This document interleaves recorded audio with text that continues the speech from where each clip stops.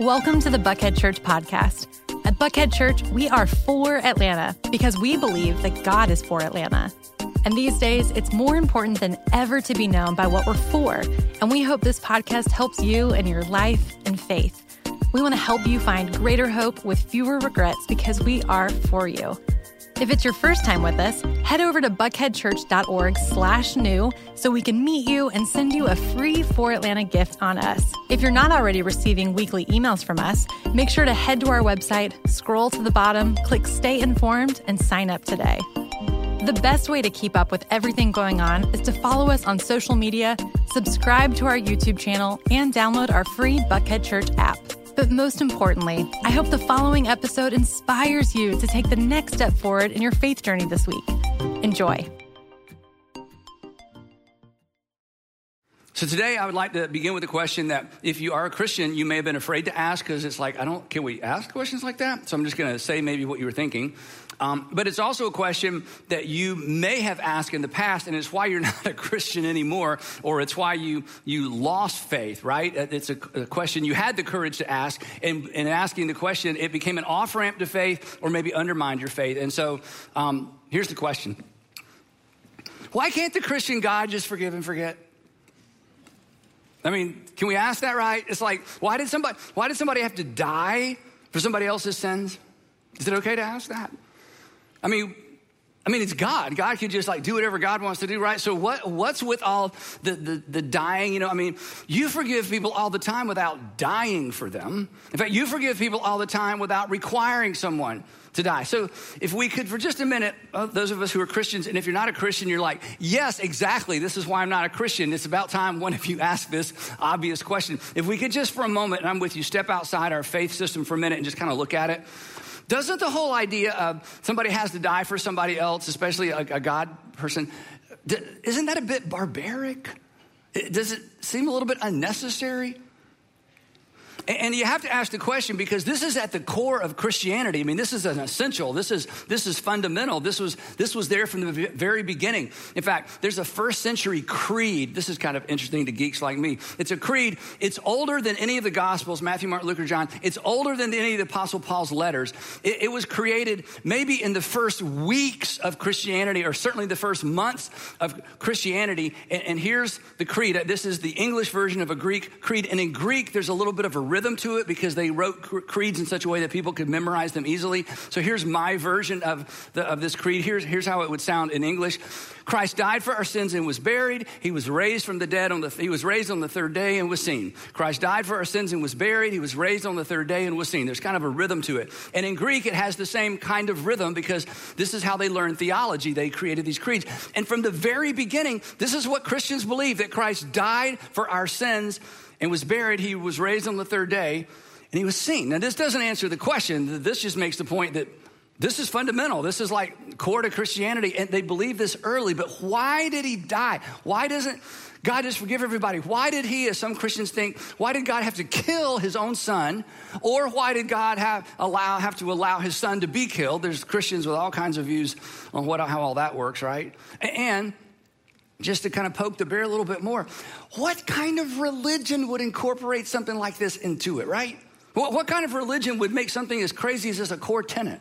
Now, if you're raised in or around church, you know the Sunday school answer, and I don't mean to discount the answer. It's just that we were all taught an answer to this early on because, it's an important thing, right? And the answer is, of course, that our sin earned us punishment and Jesus took our punishment for us. That's the standard, textbook answer, that our sin earned us punishment, Jesus took the punishment for it. But again, we're talking about God.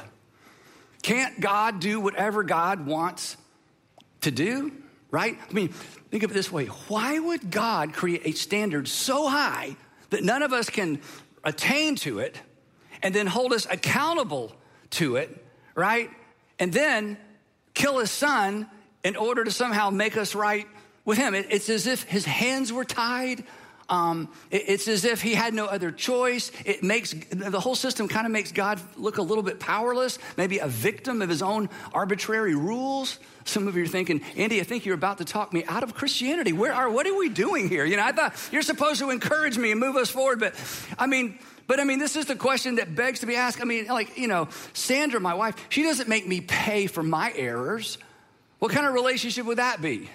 Some of you are thinking, I know, a marriage relationship. That's what kind of relationship that would be, right? Where you have to pay for your errors when you do something wrong. Maybe so, but not a good relationship. So the point is, this whole idea of Jesus dying for our sin is fundamental. It's essential. It has been there from the very, very, very beginning. But not only is it fundamental and essential, it's also an obstacle. And maybe it was an obstacle for you, because it has been an obstacle, as we're going to see, from the beginning as well. Today, we are continuing our series, The Fundamental List, recovering the essentials of our faith. And the question we're asking in this entire series is, what does a person have to believe in order to be a follower of Jesus? Not what must a person do to follow Jesus. We talk about that all the time. We're stepping back from that and asking the question, okay, what are the essentials? What's the irreducible minimum of things you have to believe? I mean, all kinds of churches believe all kinds of things, but what is core? What's essential? What's fundamental? And the reason it's such an important question, as we've said every week, is that there are so many versions of Christianity. And each version of Christianity, each denomination or each expression of Christianity has its own terms and conditions, right? Has its own traditions, has its own expectations, has its own way of doing things. Some of them use different Bibles, different types of Bibles. Now they have Bibles, some Christian expressions have Bibles with books in it that we don't even use or recognize. They baptize different, we do communion different, they pray different, they worship different. There are so many expressions. So it's hard to sort it all out and figure out, okay, that's fine. I'm not being critical, but give me take me to the bottom line. What must I believe in order to be a faithful follower of Jesus? And as we've said every week, and I'm kind of digging at all of us when I say this, the only thing all these different expressions of Christianity, all these denominations, all these churches have, the only thing we have in common, because we're one of them, we're part of the problem, the only thing we have in common is we think we're right. And we think the other people aren't right or less right, or they're too right, or they think they're too right, or they're too righteous, or they're not, they don't read the text the way we do. They don't understand it. They don't prioritize. So every group, every church thinks we've kind of got the corner on the market. So that makes it confusing. And the other reason this is important is because, as we've said every week, from the very beginning, in every generation, but from the very beginning, from the 2nd century on, in every generation, new and novel ideas get woven into different streams of Christianity. They're new things, they're novel things, they're not Jesus things, they're cultural things, they're traditional things, they're comfortable things. And sometimes they're not just new and novel. Sometimes they're toxic, and sometimes they're destructive, and sometimes they're demeaning to groups of people. And when these new and novel and toxic ideas get woven into streams of Christianity, oftentimes they are elevated to doctrine and theology, and you have to do it, and you have to do it this way. They become fundamentals. And if you reject some of these new and novel ideas, even the toxic ones, well, you're out. You're not a real Christian. You're not a true Christian. And when that happens, and maybe this is your story, when that happens, thoughtful and mature people, and you are both thoughtful and mature, I just know it, right? Thoughtful and mature Christians, you know what we feel like we have to do sometimes? We feel like we just have to step back. Like we just got to step back from our church, step back from our denomination, step back from that group, that Bible study. We just have to step back and maybe begin to deconstruct. And by deconstruct, that simply means I got to step out of organized religion for just a minute, and I got to sort this out in my own head. I got to sort this out for myself. I've got to rediscover what's essential, what's core, what's the irreducible minimum, because I feel like my church or my denomination or my group has added so many things to it, and I just got to step back. Again, maybe that's your story. Maybe the tone or the posture or the approach to faith just made you uncomfortable with your church or your group of churches. It didn't seem to you, and you weren't trying to be too judgmental because you don't like judgmental people. That's one of the reasons you step back. But it just seemed to you that the tone and posture and approach of your church, it wasn't very Jesus-like. It wasn't very Christ-like. The people in your denomination or your church or whoever it was, they knew the Bible. They talked about the Bible all the time. You began to wonder if they knew Jesus. So this is so important. It's important for all of us. It's important for all of us all the time. So what is fundamental? What is essential? What's the can't do without, specifically in terms of what we believe? What's essential and what's merely cultural? What's familial, comfortable? What's versus what's peripheral? Because, then we're going to move on. When cultural and peripheral become essential, Whenever something that's merely cultural but not essential, or peripheral that's not essential, when it becomes an essential, when it becomes a fundamental, when it's raised to the top shelf, the good news is no longer good news for somebody. And this is why some of you struggle with Christianity, because there's no room for your son. There's no room for your daughter. There's no room for your husband. You fit fine because you were raised in it, but there just doesn't seem to be room. And suddenly, what was supposed to be good news of great joy for all people, it's not good news for someone you love. Non-essentials eventually always become obstacles to someone's faith. Now, so far, we have discovered several essentials. I'm going to run through them real quick as we build on this list. Number one, we discovered Jesus, that in order to be a faithful follower of Jesus, you have to believe that Jesus is God's Son and our King, because he said that about himself. Number two, Jesus came to illustrate and demonstrate what God is like. This is what Jesus said he came to do. He said, if you've seen me, you've seen the Father. And maybe you were here in that second week when I asked this uncomfortable question. There was almost a gasp in the room. I asked the question, when you hear God and you hear Jesus, do they elicit two different responses in your heart? Do they elicit two different emotions? I said, do you like one better than the other? Is there tension between God and Jesus? If so, you have some work to do, because Jesus came and said, the only way you're going to know what God is like is to watch me. Number three, if you're going to be a faithful follower of Jesus, you got to accept or believe Jesus' definition of sin. And Jesus defines sin as anything that harms you or another person. Anything that harms you or others, whether it's on a sin list or not. And then last time we said, if you're going to be a faithful follower of Jesus, the other thing you have to believe is that Jesus promised justice in the end, that he's going to return as a judge of mankind. We're going to talk a little bit about that in a minute. He promised justice in the end and invites us to trust him in the meantime. And then today is the least surprising. And I think, in fact, I know for a fact that many of you thought in terms of a fundamental list, we would begin with this one. This is the least surprising, but perhaps the most perplexing. So we're going to add to our list what we were all, those of us raised in church, raised to believe, that Jesus died for your sin to reconcile you to God. And the people who were closest to the action, Jesus' first century followers, they assure us this is fundamental. It's core. Remember, the person that made it the clearest and talked about it the most was Saul of Tarsus, who was a Pharisee, who became a Jesus follower. And this is important, the chronology of this is important. Saul of Tarsus, or the Apostle Paul, as he's known in the New Testament.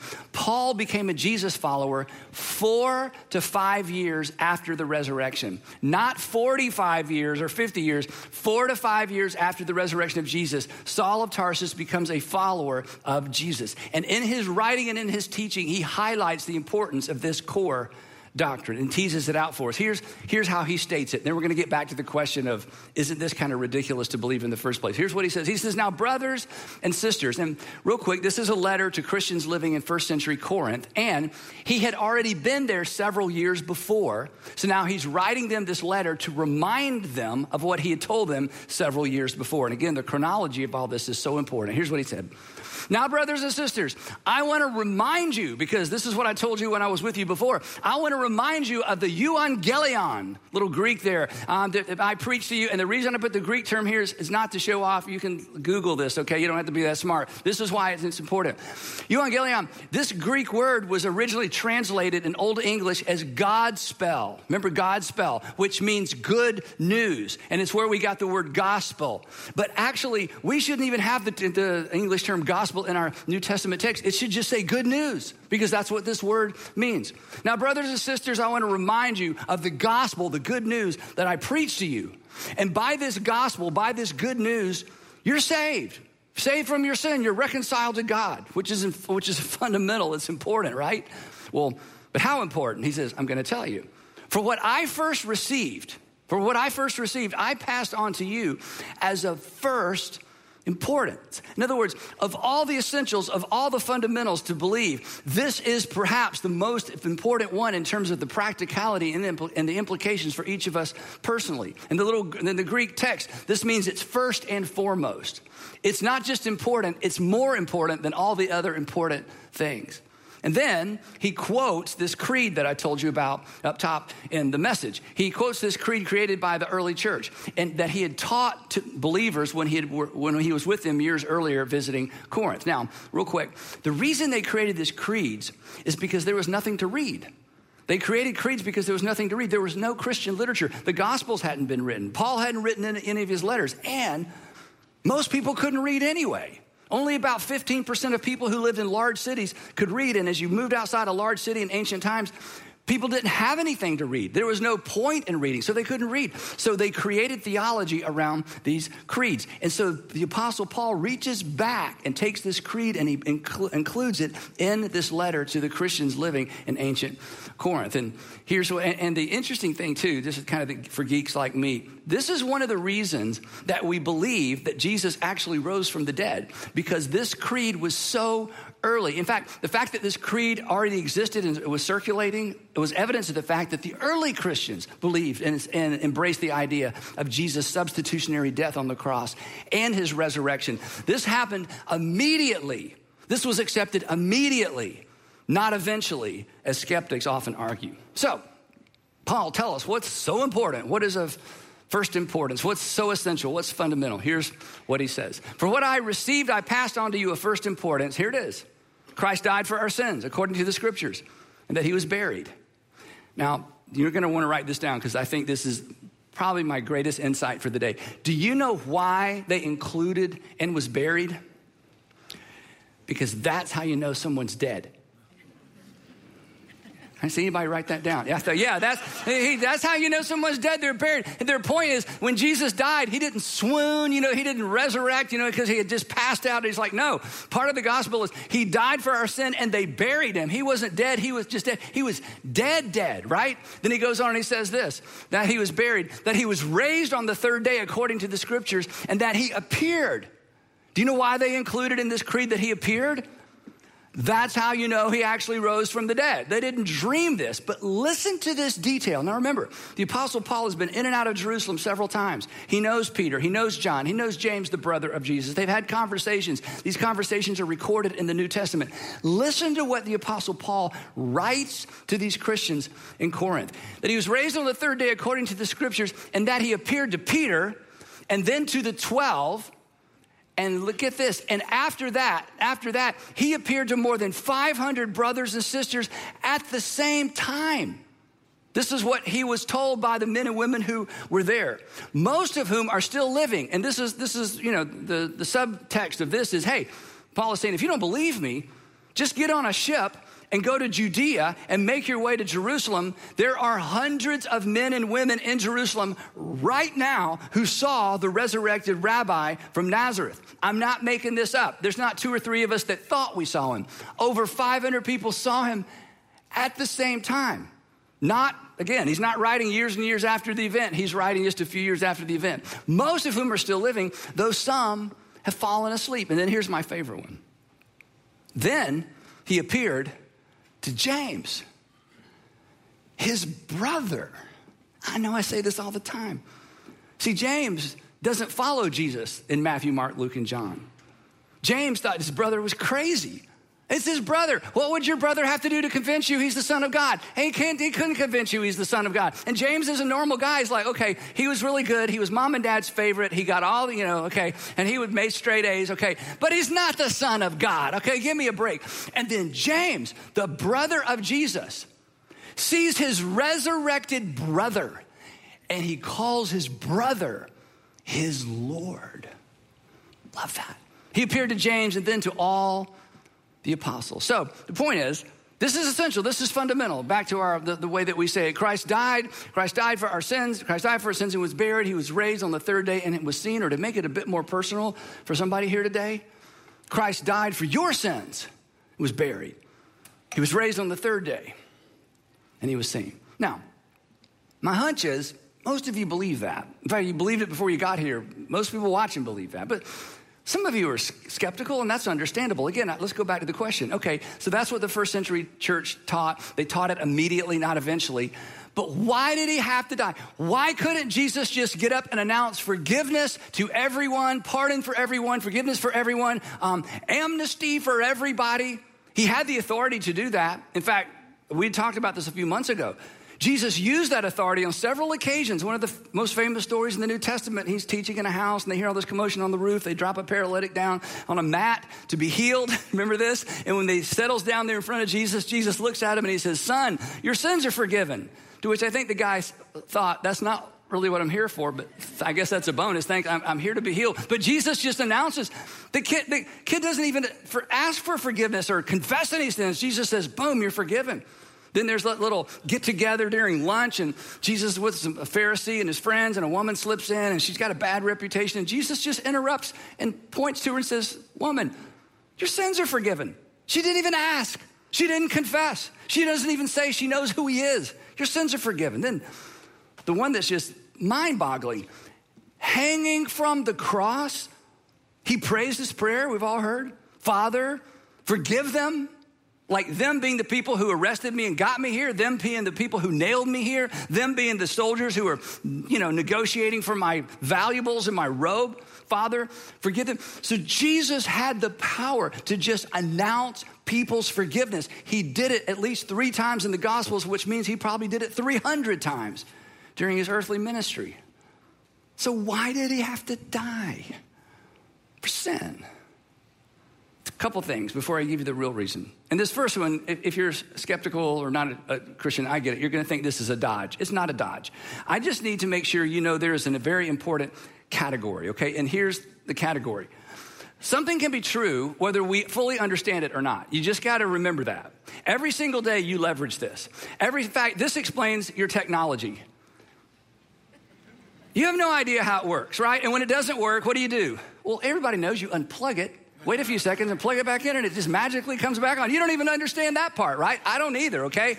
So you just need to remember there is a category that says something can be true or real whether we understand it or not.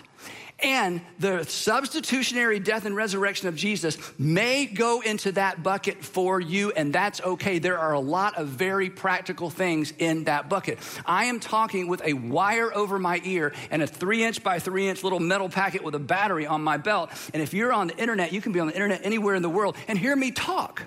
Now, if I had to wait until I understood that to apply it and implement it, it would never be implemented.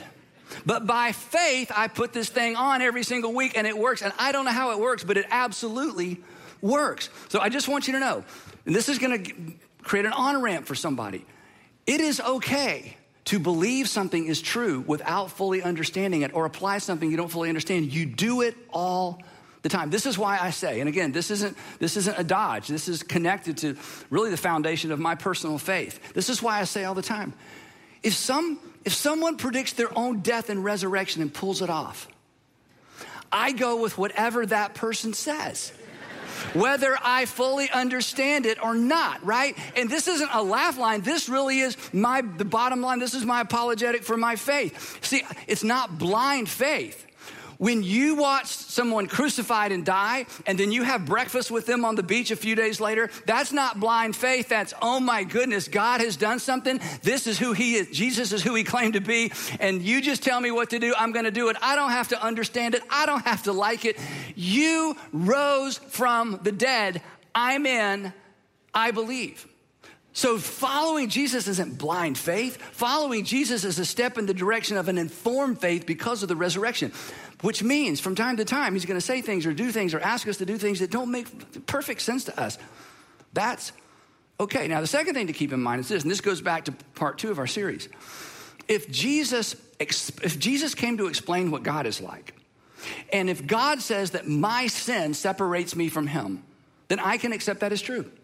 If Jesus came to explain what God is like, and according to Jesus and the first century teachers of the gospel, that my sin separates me from God, then because Jesus said it, I can accept it as true. And I can accept the penalty attached to my sin. I may not like it, I may not consider it fair, but so what? Because on the flip side, as we're going to see in a minute, Jesus has offered me forgiveness. And if he says it required his death to pay for my sin, I don't understand. Who am I to argue with that? He's offered me forgiveness. I'll take it whether I understand it or not. But those are kind of the sidebar things.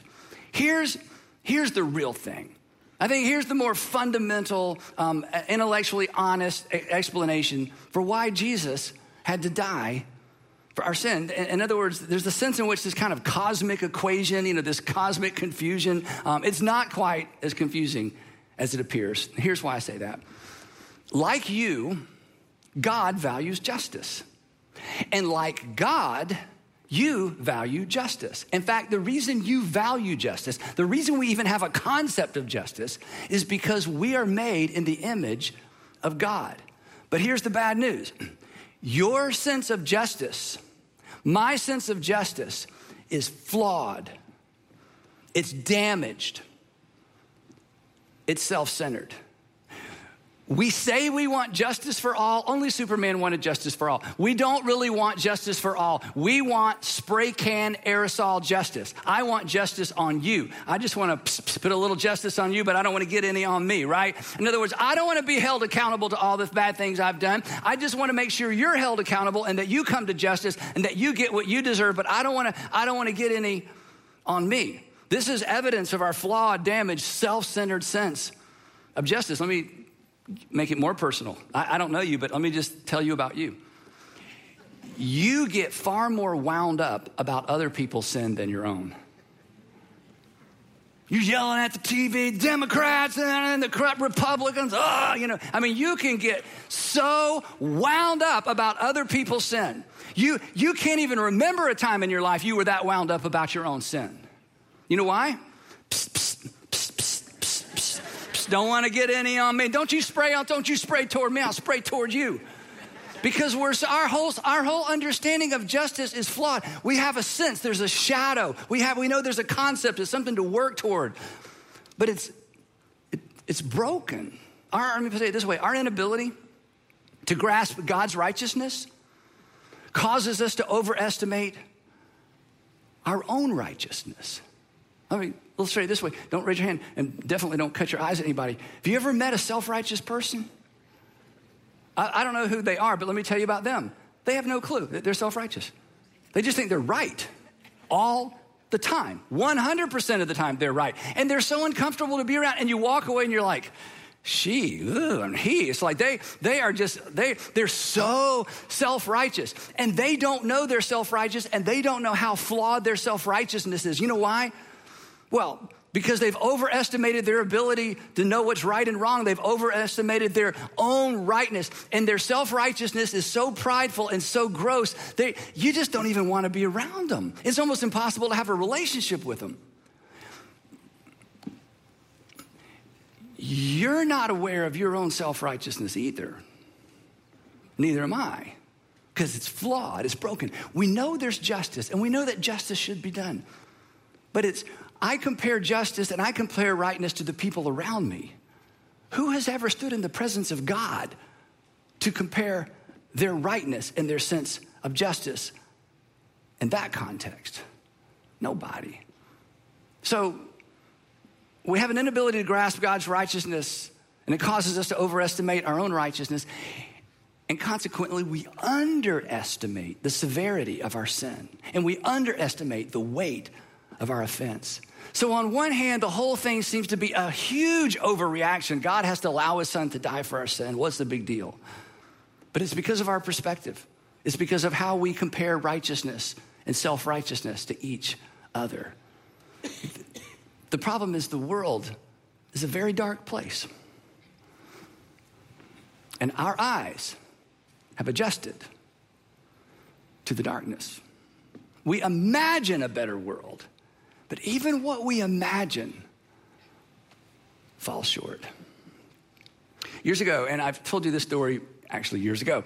Some of you may have heard it before, but so when my kids we have 3 children, and then when they were 6, 5, and 3, our daughter's our youngest, I had just purchased a previously owned car. It was super dark green. I just love this car. It's the nicest car I'd ever had. It was previously owned.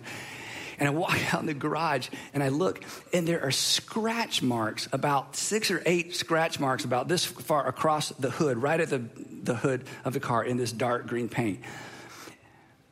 And it was not an emotionally neutral moment for me. Let me just put it that way, okay? It's like, and I knew this wasn't like somebody in a parking lot did this. This was one of my children, so I marched all three of my children out there, right? And my daughter, my 3-year-old, she was about 3, she looks at the scratches and she says, Daddy, I practiced my letters with a walk. And I looked closely, and sure enough, it was a bunch of little capital A's. A, and she scratched right through the paint with a rock.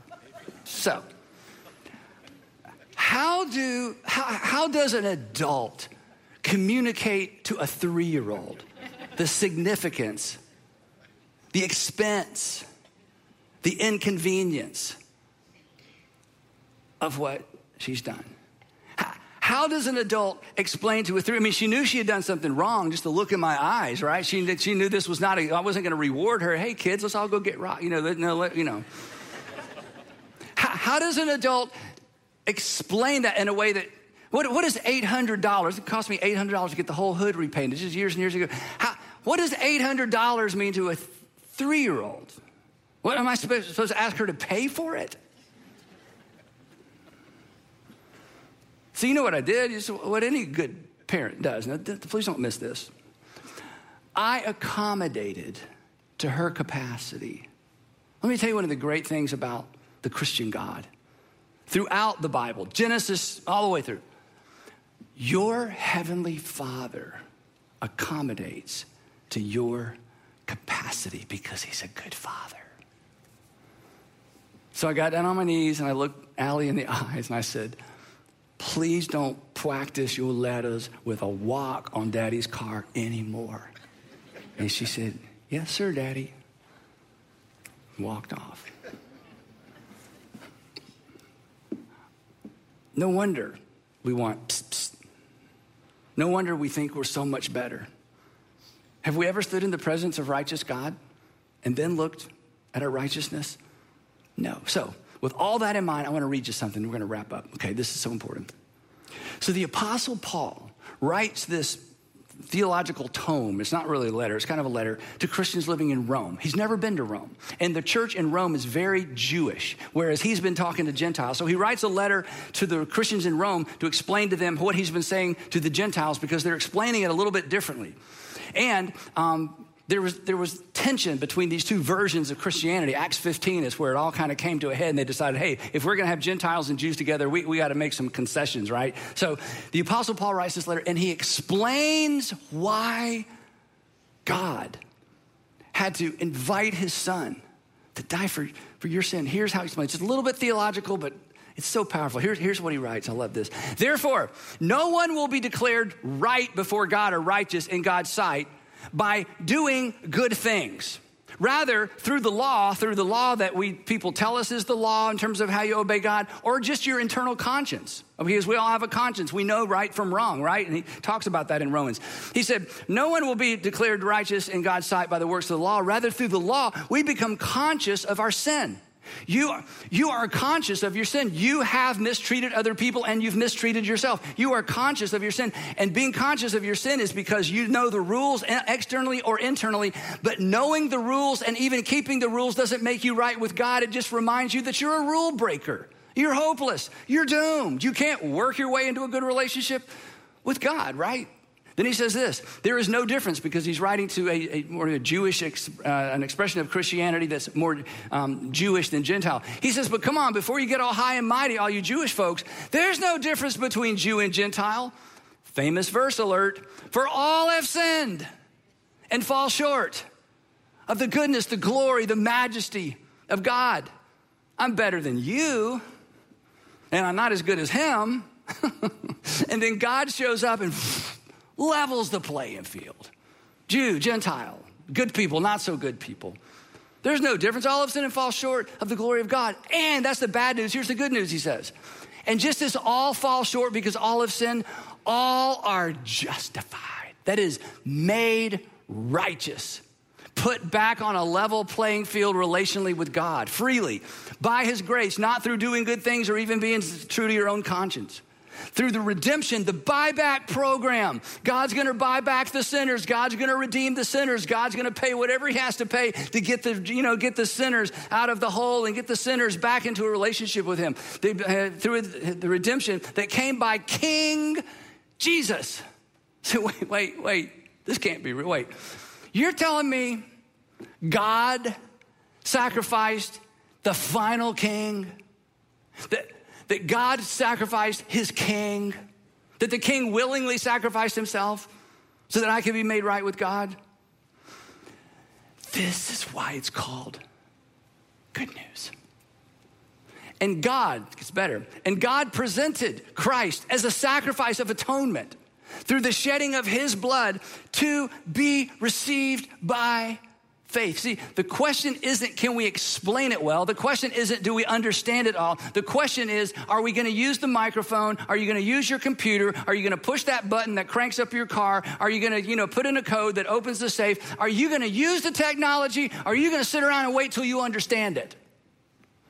He says that we receive by faith. The question is, have you done this? Have you done this? And then he keeps going. He says, and not only that, God put on a show.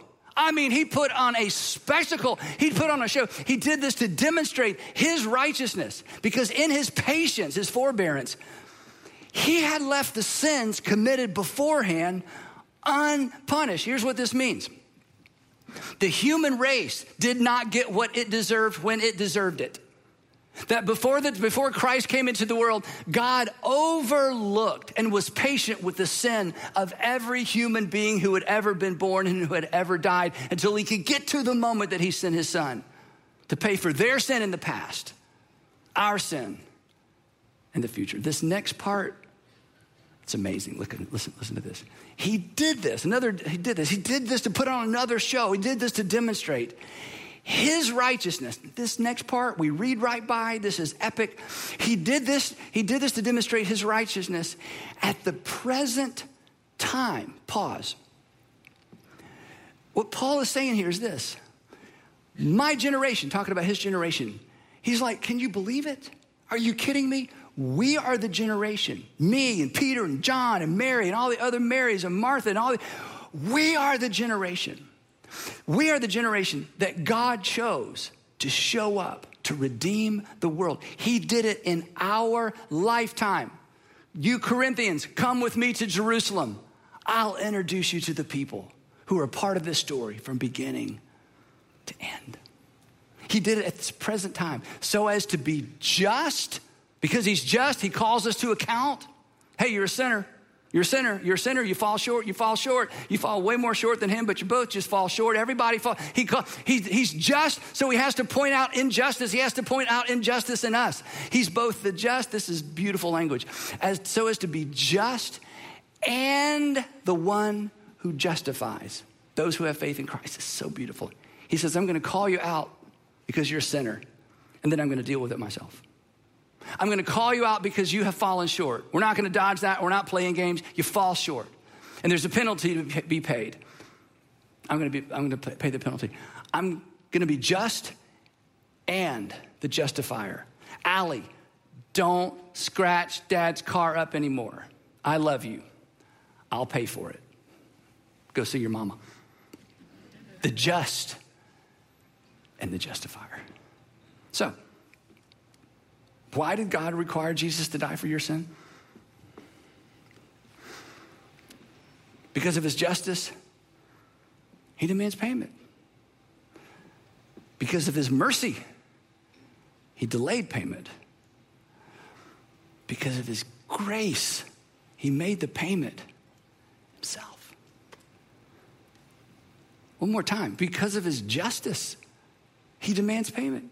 He's just. You understand justice? Because of his mercy, he didn't require people to pay immediately like he didn't require you to pay immediately. And because of his grace, made the payment himself. There's an epic conversation between J.R.R. Tolkien, Lord of the Rings, J.R.R. Tolkien, and C.S. Lewis. And before C.S. Lewis was a Christian, J.R.R. Tolkien would take him on these walks. In fact, you can go see where they used to walk together. And he'd have these conversations with C.S. Lewis where he was trying to convince him of the veracity and the truthfulness and the epic nature and the reliability of Christianity. And at one point in a conversation, according to C.S. Lewis, J.R. Tolkien turns to him and says, don't you see? It's the true myth.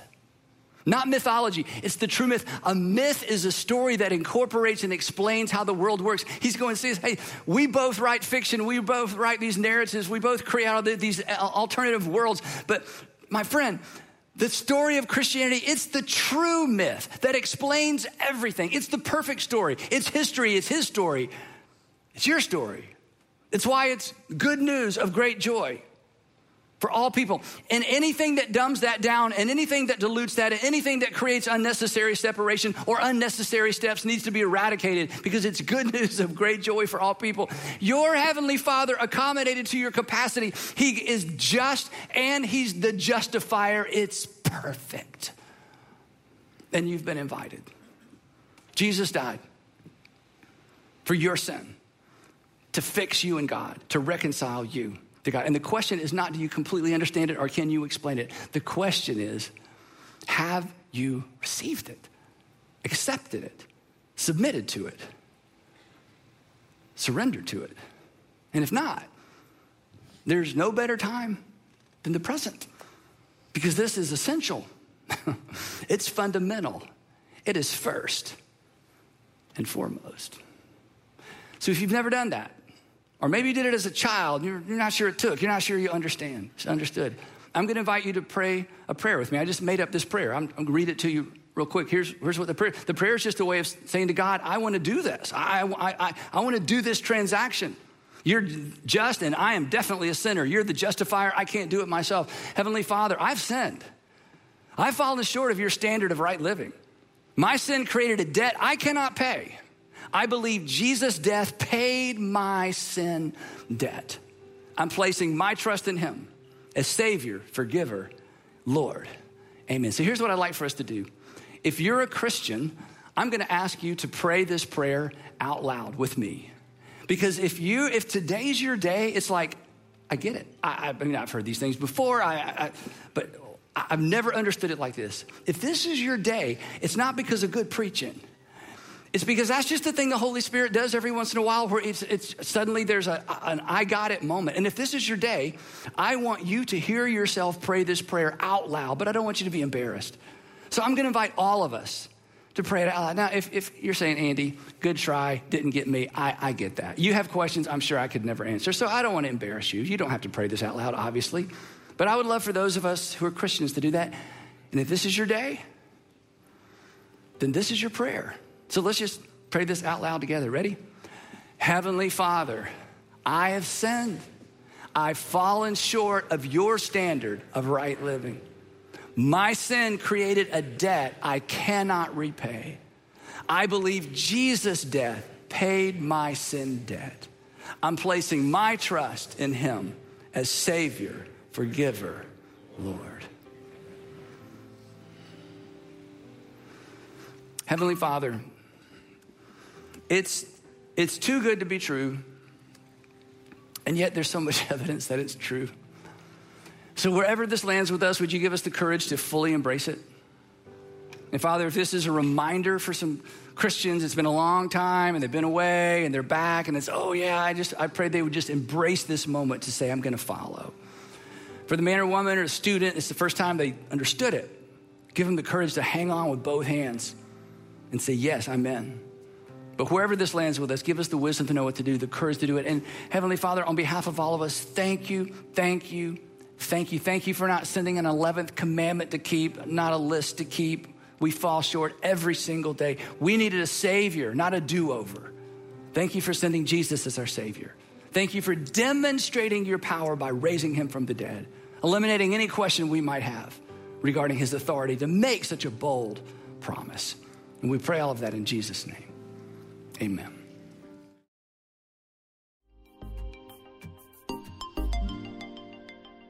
Once again, thanks for listening. If you'd like to hear more messages like this, we've made it super easy. First, you can hit the subscribe button to get these messages on your device every week.